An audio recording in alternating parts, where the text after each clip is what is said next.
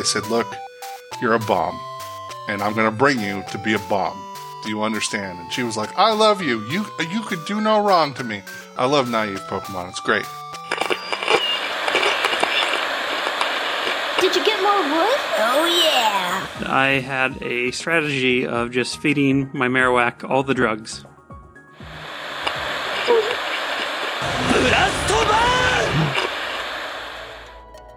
That's not medical advice. I'm not liable. Podcasts aren't real.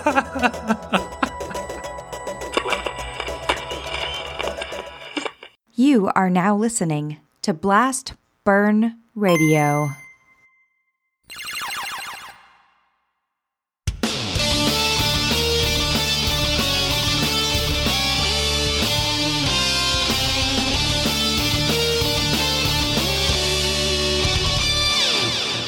Hello, everyone, and welcome back to a Blast Burn Radio special news bulletin.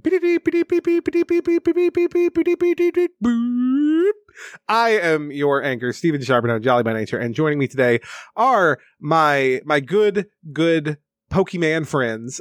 We have today Annabeth Maservier. I almost called you Annabeth Dreyer. Yeah, we haven't done the fusion dance over here. Maybe that's where Celeste is. We'll never know. Good Lord. We also have our good friend Patrick Miller. What's up, Pat? How's it going? So, just as a quick news update for the show, in case you were not aware, we put out an announcement on Twitter and on our Discord.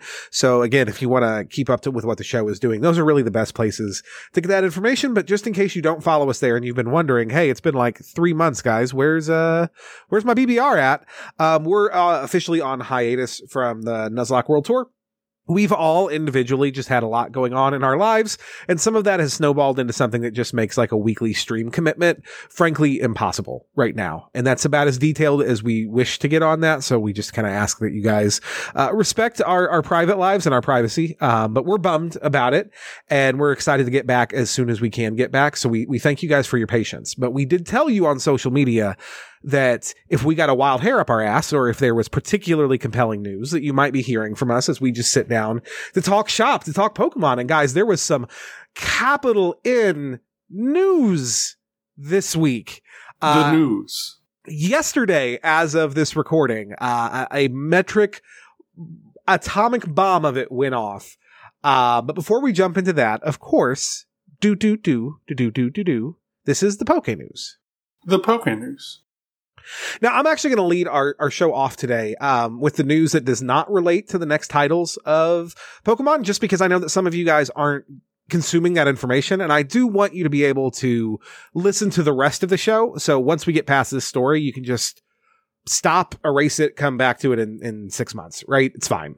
But our honestly biggest news story today is that as of yesterday, as of this recording, as of June 1st, our sweet father, our Lord and Poke Savior, Junichi motherfucking Masuda, is no longer employed at One Game Freak. 'Tis true.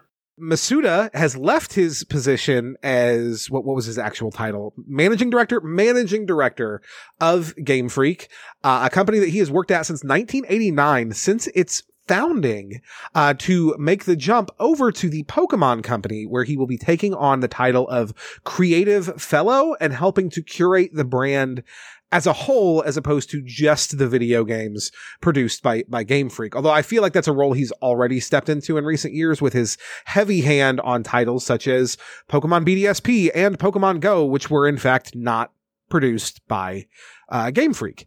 But yeah, guys, how do we feel about... I feel like it is impossible to overstate the importance of Junichi Masuda to the modern interpretation of the Pokemon franchise, and even to the Pokemon franchise back to its very beginning. He worked on Red and Green. He composed the music and learned to program better to make sure that those games got finished, and then has directed them from Ruby and Sapphire all the way to XY, where he moved over to a producer credit instead, but has had a hand in the pot of literally every mainline Pokemon game. How do we feel about this move to a more brand-centered position for Masuda? I mean, I think it makes sense, right? Like, we've talked about how Pokemon just, it used to be a game and now it's like a worldwide like merchandising franchise. Like it's everywhere. It's TV, it's movies, it's toys, it's all over the place. And like, I think any big company that deals with IP, like like Disney, will tell you that managing your IP and like your brand identity is key to success. It's like one of the reasons Marvel's had like really solid success over the years too. So, like legitimately, I'm not surprised. And I'm sure if you do something for a long time, like sometimes people want to change it up.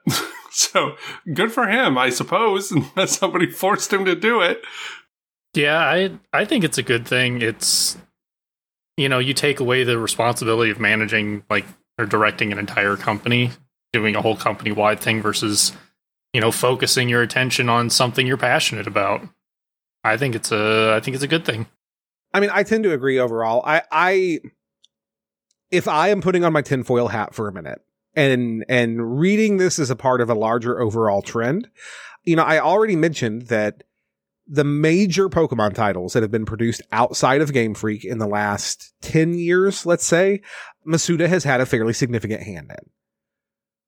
I think that is the direction this is going in. Not to say that Papa Masuda will not have a hand in anime and TCG and new properties and new things that they're doing with the franchise, but I would not at all be surprised if we're going to start seeing more and more games that bear a strong resemblance to what we consider the core franchise games being made by outside developing studios to allow Game Freak to take more time to develop the core series games, which has been the criticism for like a decade now, right? These games are clearly rushed. They have cut content. We're not happy with them. And Masuda is going to bridge that link. That is my speculation, is that we're going to see ILCA and probably some other studios take up the reins on some off-year titles, and that Masuda will be assisting them directly. That sounds reasonable. But yeah, that is all the news we have to talk about tonight that is not extremely directly Pokemon Scarlet and Violet. So once again, if that is not content that you are here for, more power to you. Papa bless, Papa Keese. I hope y'all have a good one. We love your faces, and we will see you next time whenever that is.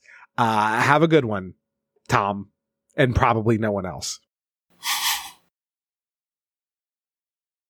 All right, now that Tom's gone, that little shithead. No, I'm just playing.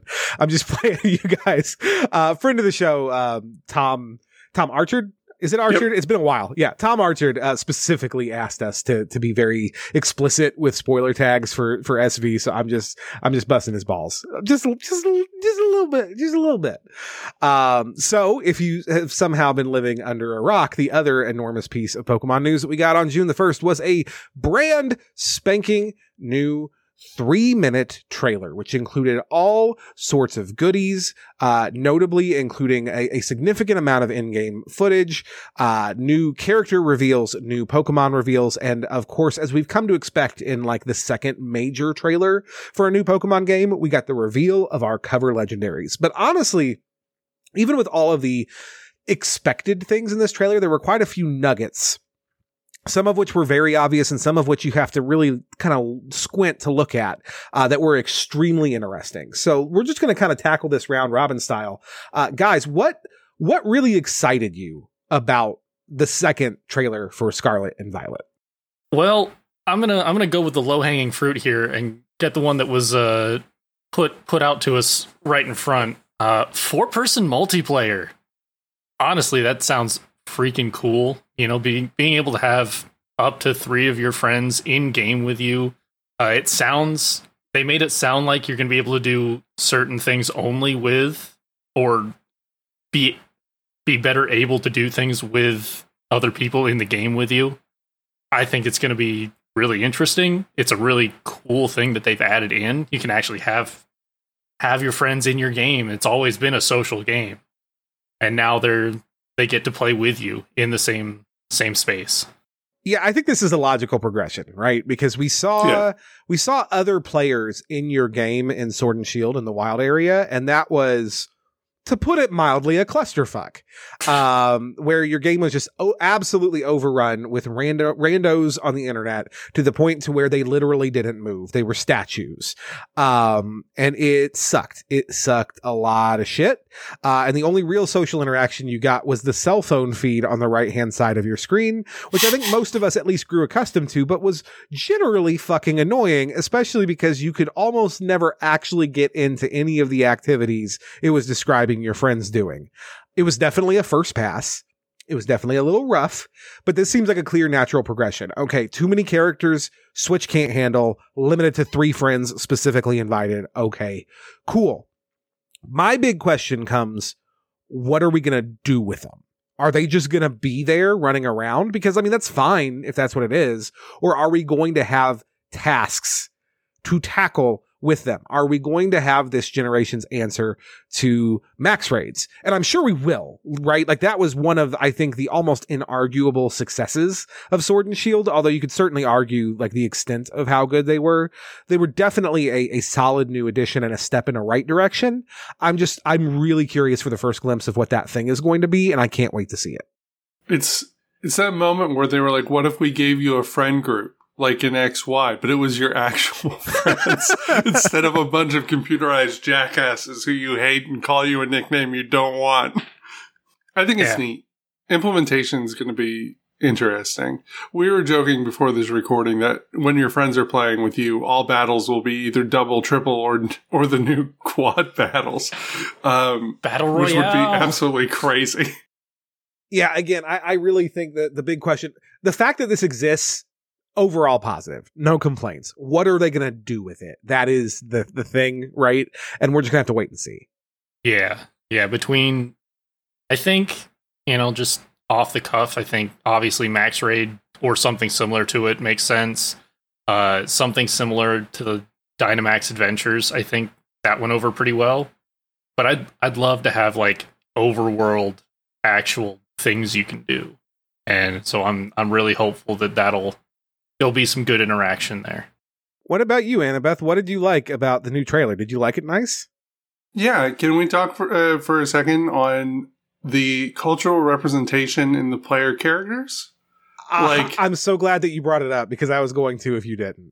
Yeah, like legitimately, there is a lot of differentiation in the presentation of the player character, including hair, like skin color, also like just facial structure, which I think is really great. Pokemon is like obviously a global brand, and every game we see more of the Pokemon world, which means there are people from all over the world, and that's never been very well reflected, I think, in the games. So even though I'm not as much of a fan of the new art style, I think this is like a really good thing and a really big deal.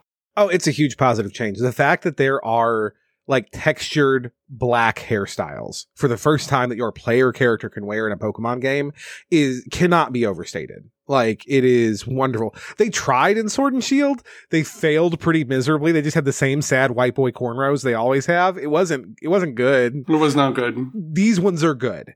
Like, I'm very, very pleased with Game Freak for going that extra mile for diversity and representation. Yeah, I agree. It's definitely a positive step forward for representation for a worldwide brand.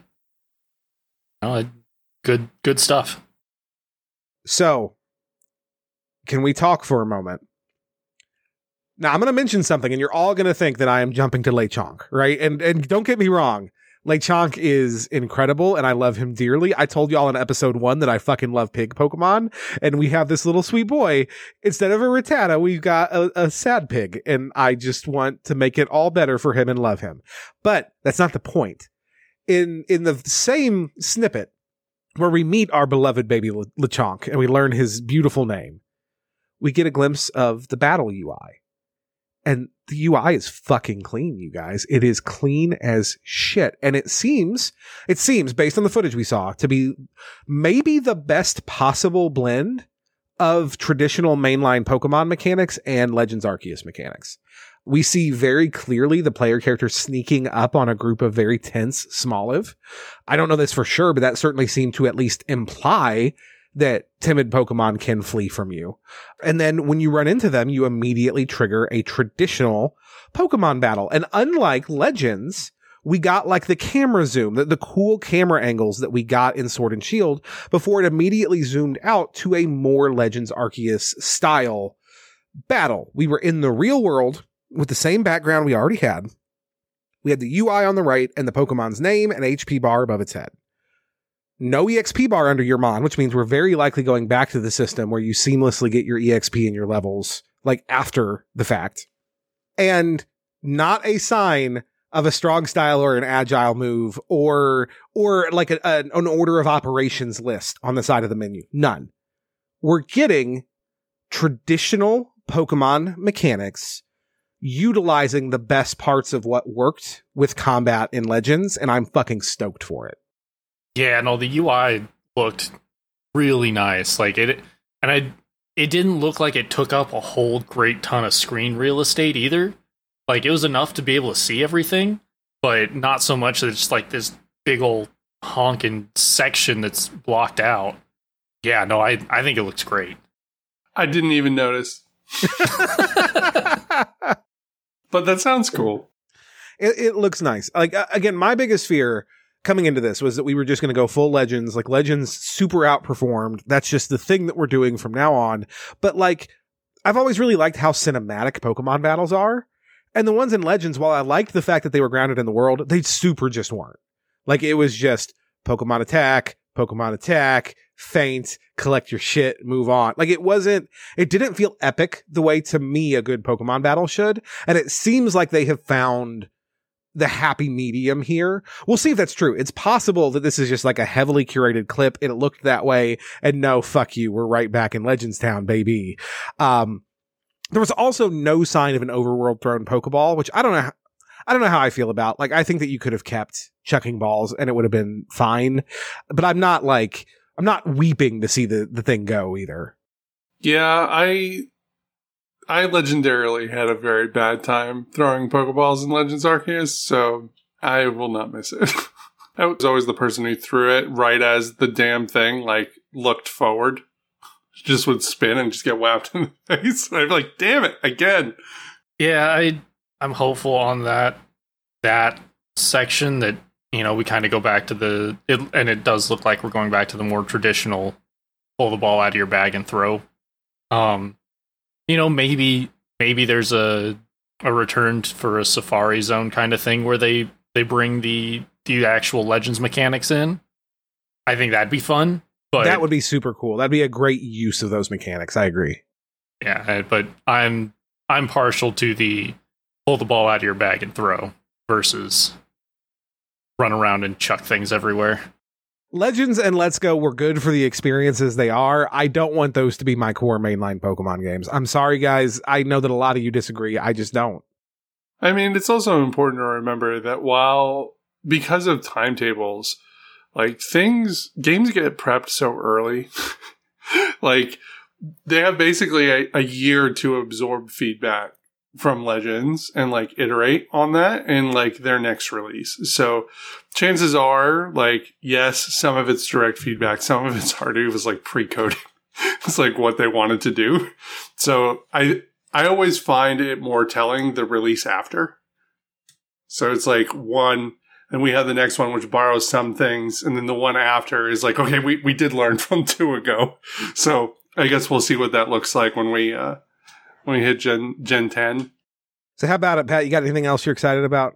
I'm excited for, like, version differences. And I'm highlighting this specifically with the professors.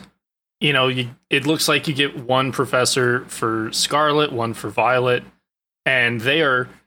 very obviously, I mean, obviously they're different gendered, but that's a little less of what I'm poking at. You know, I'm poking more at the theme. You know, it seems like is the theme sexy? Because I've never been such a messy, sweaty, bi-curious mess in my fucking life. Look, you're absolutely right. Listen, it's Pride Month, and the Pokemon Company was like, "Here you go."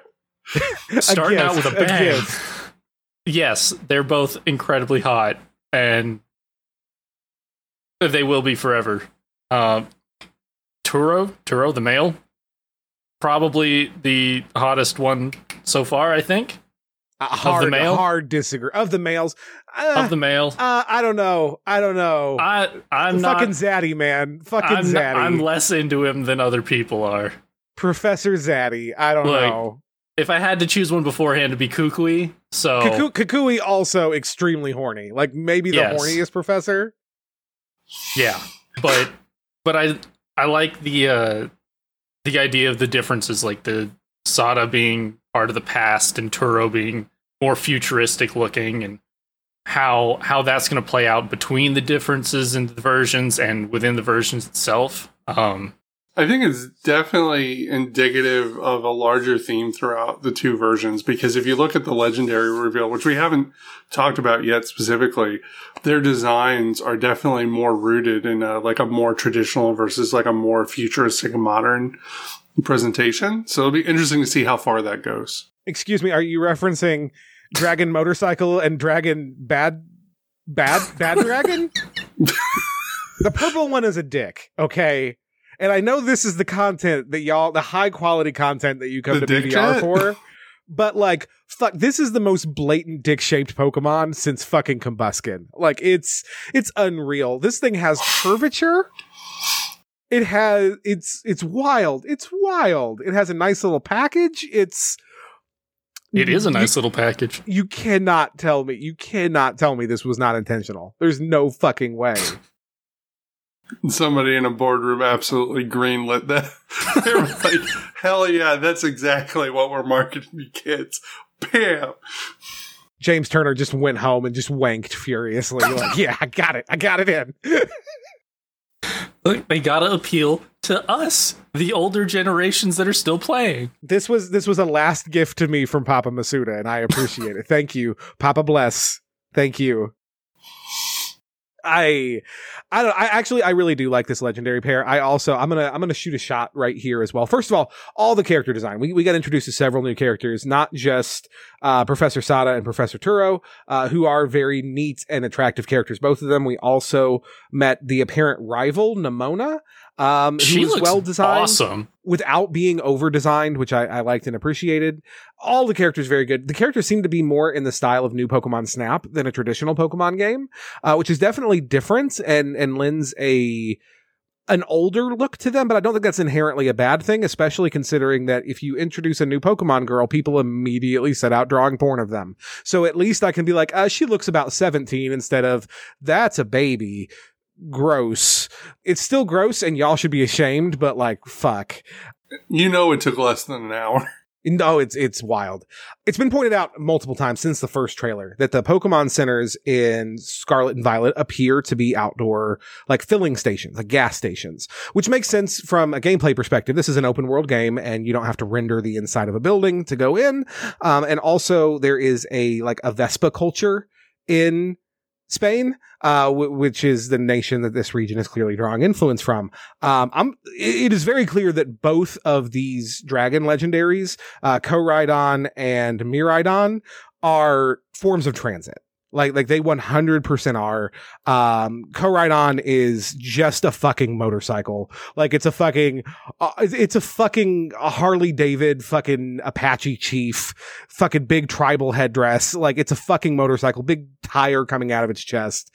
And Miraidon is like a future, like hover bike, right? Like they both got handlebars when you look at them from the right angle. Like, so again, my called shot is there's obviously a clear past and future like thematic element running through here. I would not at all be surprised if you get some form of Rotom Vespa in Scarlet and like a hover bike or hoverboard or some shit in fucking Violet. And then eventually throughout the game, those are upgraded to be you riding the fucking legendaries a la Soaring in ORAS. And I think that if that is the case, if that is correct, that's fucking rad. Soaring was an incredible mechanic that really helped like solidify meaning for those legendary mon that are so often just box filler.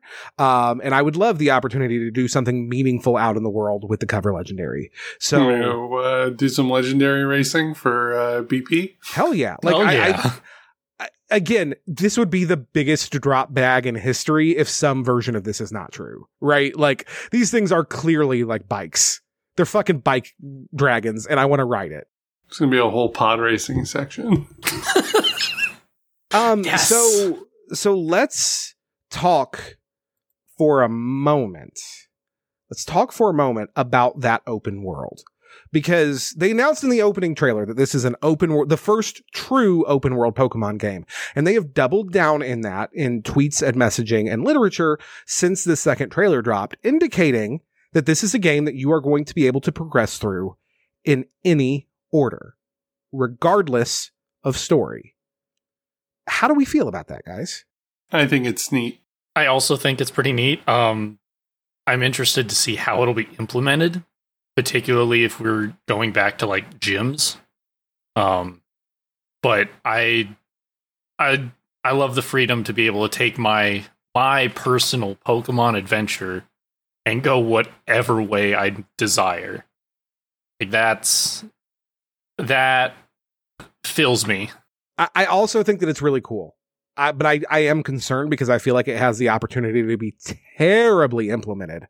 Don't forget, the Kanto portion of Heart Gold Soul Silver is open world too, and aside from the boss battles, it's entirely fucking forgettable because it's awful. Which isn't to say that this will be, certainly. But there becomes a question, like you mentioned, Pat, of how are boss battles being handled? Do they simply scale to you? Are these going to be gym leaders that have different teams for every stage? If so, how well constructed are all 8 of those teams for 8 different gym leaders? And like, are you still able to maintain any level of challenge in the game? And you might be screaming, well, 3D Pokemon games have never been challenging. And to a greater or lesser degree, that's mostly true. I would argue that Gen 7 is a very glaring exception to that rule, but they should be. And like, I would like to see more challenge added back into the series, not less, and that's a major concern. I also tend to like Pokemon games with a heavy narrative, and I don't know that it's going to be possible to tell one if it's truly an open world game. I think that we're much more likely to get a light story XY experience, which, don't get me wrong, will add a ton of replay value to these games, both in terms of story not getting in your way and being able to play them differently. These might be the most replayable Pokemon games ever if done correctly. But I appreciate that initial playthrough, meeting the characters, immersing in the region, and I'm worried that that experience is going to suffer as a result of this decision. And there's really nothing to do but wait and see. But I am praying that Papa Iwao, I guess. God, it's not Papa fucking Masuda anymore. But I'm praying that Game Freak does not let us down in that regard. I think that you can have a pretty strong, good central narrative that doesn't force you to go from one place to the next, and you can pick that up whenever you feel like. It could just simply be that there's a lot to do, like in every area that you go to, and what order you do it in doesn't matter, really, if you have the scaling. Like, think of it as like leads or threads, right, in a story. There's a bunch of them that tie together once you complete them all, but where you find those leads and like what's going on there doesn't necessarily always have to happen in a sequential order. Like, you see that a lot with novels. So it can be well done, but I understand where your concern is. It can also be very poorly done. But legitimately, I think it's also important to remember that while freedom is freedom, distance on a map is a thing, and the likelihood that people will play the game in a specific order just by virtue of the fact that they're going to stumble across a town or a place sooner rather than later means that there are more likely configurations of events. So that does allow you to structure some things around that. Like, the second playthrough is generally where you're like, I don't want to go to this town. I went to this town first. I'm going to go all the way to the end of the map and go to this town first and go do that. And then see how that changes things. But if I'm just walking in a new game I've never played before, I'm like, oh, there's a town here. Oh, there's something going on here. Like, I'm going to go do the story elements that are there, I guess is my point. So, yes, the freedom is there, but people are people. People are going to interact with the stuff that's in front of them. No, that's more than fair. And again, like, I'm not trying to cry wolf here. Like, we haven't seen how it's implemented. I know in my heart that Game Freak is not always the best at implementing new ideas on the first go round. It's true. And they're also often very reactionary. Although that actually works in our favor, because the story in the initial playthrough of Sword and Shield was not the best. So maybe it'll get a little bit more attention this time around and be a little bit more polished. For sure. Although the character designs, again, have been excellent for basically the entire 3D era, if not going back a little further than that. Really, as long as James Turner has been with Pokemon, character design has been top fucking notch. Hopefully that continues here. It is so far, at least.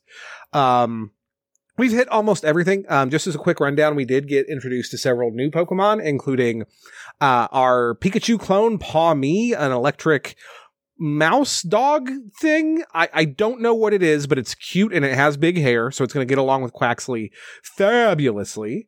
We also were introduced to Smoliv, a very nervous olive friend who is grass and normal type, and Lechonk, our normal type pig best friend, love of our lives, alongside the aforementioned legendaries, Koraidon and Miraidon. Guys, do you have strong feelings about the new Mon? Do you have any particular standout favorites? I mean, I feel like everybody loves Lechonk. Like, trailer came out while I was at work and people were running around yelling about Lechonk. Good. Let us feast. I mean, yeah, they're cute. They're definitely cute. Don't get me wrong. But none of them super stand out to me. I don't know if I'm annoyed or just a little put off that our Pika clone is another electric mouse. I mean, they've all been. Most of them, at least. Like, yeah, fucking Pachirisu's a squirrel. Sure. Fucking Morpico's a hamster. They're all rodents. Yeah, I'm fine with the rodent part. It's just like, and it's like sitting there next to a Pikachu. And it's like, I'm sure we're going to find out more about like some real off the wall fucking Spanish mouse animal that it's based on and be like, I have no that's doubt. rad. But right now it's pretty unimpressive compared to recent generations, which have given us Togedemaru and Morpeko, who legitimately fucking slap. Yes. Lechonk is definitely like a cute little teacup pig, and I expect him to be like a big old freaking monster when he evolves. Smoliv. Smoliv's so cute. He's very so cute. sad and so shy and so nervous. Is indeed. All the Smoliv Garden memes have been fantastic. Smoliv Garden. The Smoliv Garden memes have been incredible. But apparently, like, its Dex entry says that if you startle it, it'll basically spray you with fucking olive oil and run away. I'm guessing that's going to happen in the overworld, honestly. That's my shot, is that they are going to slow you with olive oil and run away if you scare them. That'd be pretty cool. Have overworld effects. That'd be interesting. Yeah. But yeah, other than that, I'm sure I'll get more attached to him as time goes on. So when I first watched the trailer, I was immediately drawn to Miraidon. I wonder why. But like legitimately, like the glowy yellow bits and the fucking jet engines and shit. I was like, this thing is weird and cool and I fucking love it. But the more I look at these legendaries, the more I just really, really deeply love Koraidon. It's such a cool design. Unlike Miraidon, who just has fucking jet turbines on his ass. I feel like the bike elements of Koraidon are a little more understated comparatively. Like, it looks like a dragon with some kind of tire coming out of its chest, not a motorcycle cosplaying as a dragon. Whereas Miraidon looks a little bit like Latios's Raver cousin. I'm not selecting my version yet. My version, I think, is going to depend a lot on version exclusives as we learn about those. But if I was basing it just off of the version differences we know so far, the professors and the legendaries, I would be playing Scarlet as my primary cartridge. Same. I'm a Violet all the way. That's my jam. That's fair. Those are still good things. Like, I'm not knocking it, and I'm going to buy them both. Spoilers. Oh, yeah. I always do, but yeah. But I mean, talking about that though, I really like the design of both the legends. Like, they're legit. I don't think they are as good as other recent cover legendaries. They'll probably grow on me with time, especially as we see them in motion and in animation and in ride form, if that really is a thing, like I'm hoping it is. But like right now, if I compare them to Zacian and Zamazenta, or especially to Solgaleo and Lunala, not feeling it like that. I think I've got them over the dogs. I wasn't super impressed by representation in Zamazenta, but Lunala, Solgaleo, and particularly when they get into like the Necrozma forms, Mm-hmm. I'm with you there. But they're still good. Like, that's not a knock. That's just saying that. And it's another thing. Like, when you spend less time with Mons, you inherently tend to get a little bit less excited about them. It happens. Yeah. The last thing that I really want to hit on from this trailer is the fact that we saw several Pokemon in this trailer from old generations that we have not seen in the wild in a very long time. It's the return of Venonat. It's the return of Venonat. This is the first region that Venonat has been in the wild in, I believe, since Johto. That's what I've seen. And before a regional Venomoth? You know, I wouldn't be upset. But yeah, Venonat's here. We love to see it. Pat, your girl Florges is back.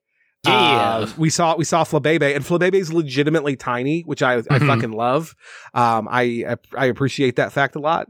I think that there's a very real chance here that we're going to see all of the Pokemon that have not yet made an appearance on the Switch be in this game in one form or another, which I'm really hoping would then open the way for the battle cart that I have been so desperately aching for, and a return in some shape or form of some form of Battle Frontier. Give it to us. If you're going to have all the Pokemon on the console, put them all in one title. It doesn't need much of a story mode, if any. Just let us fucking fight Mons. Yeah. Yeah, no, they actually showed quite a few returning Pokemon. Like I saw Talonflame, Cryogonal, Lurantis, which I like. Lurantis. Lurantis is rad. Yeah, and several of those were in Sword and Shield, but were not in until the DLC, which a lot of people wouldn't have played. So I think those are still really good shouts, really good ads, to bring them back into the lexicon for the more casual fan. But yeah, those are all my notes on the trailer, guys. Did you have anything else to add?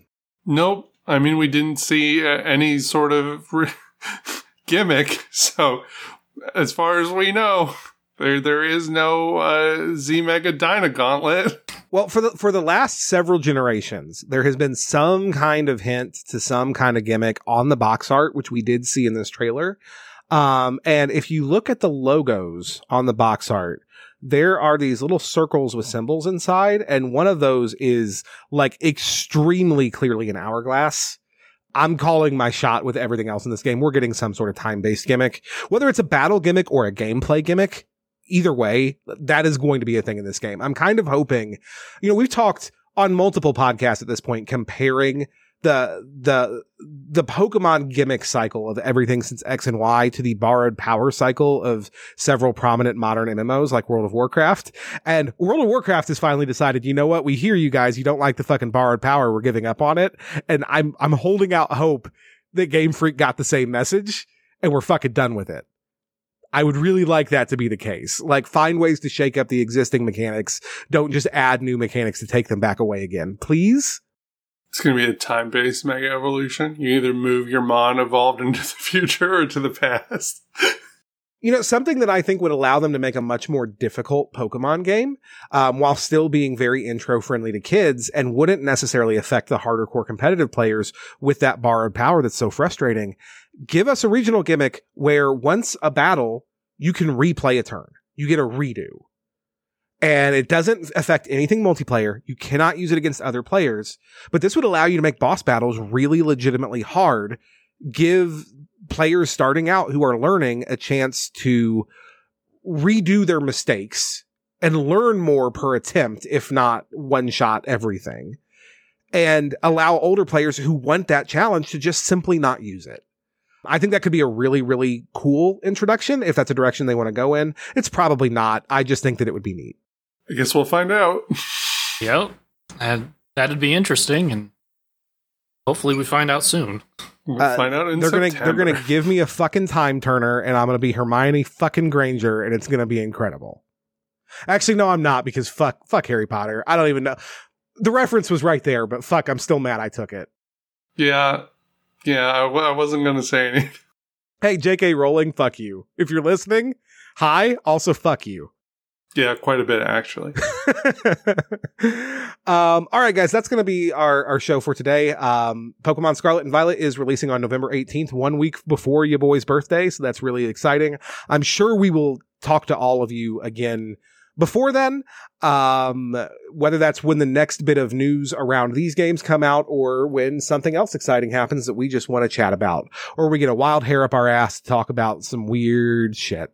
I hope you've all enjoyed. Thank you for your continued love and support. We really appreciate you guys. I do want to thank everybody who joined us today. As always, I want to give a very special thank you to my co-hosts for the evening, Annabeth Maservier and Patrick Miller. For Blast Burn Radio, I have been Stephen Charbonneau. Thank you so much for listening. We'll see you next time. See you next time, folks. See you later.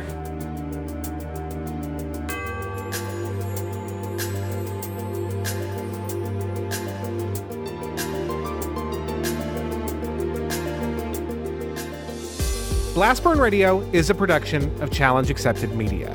This episode was produced by Stephen Charbonneau. If you enjoy Blast Burn Radio, you can support us over at patreon.com/challengeacceptedmedia. Pokemon and all related games and characters are the property and trademark of Nintendo, Game Freak, and the Pokemon Company. Opening music in today's episode includes Game On by Fishy off the OC Remix album, The Missing No Tracks. Check out this great album at missingno.ocremix.org. Battle music in today's episode provided by Glitch X City.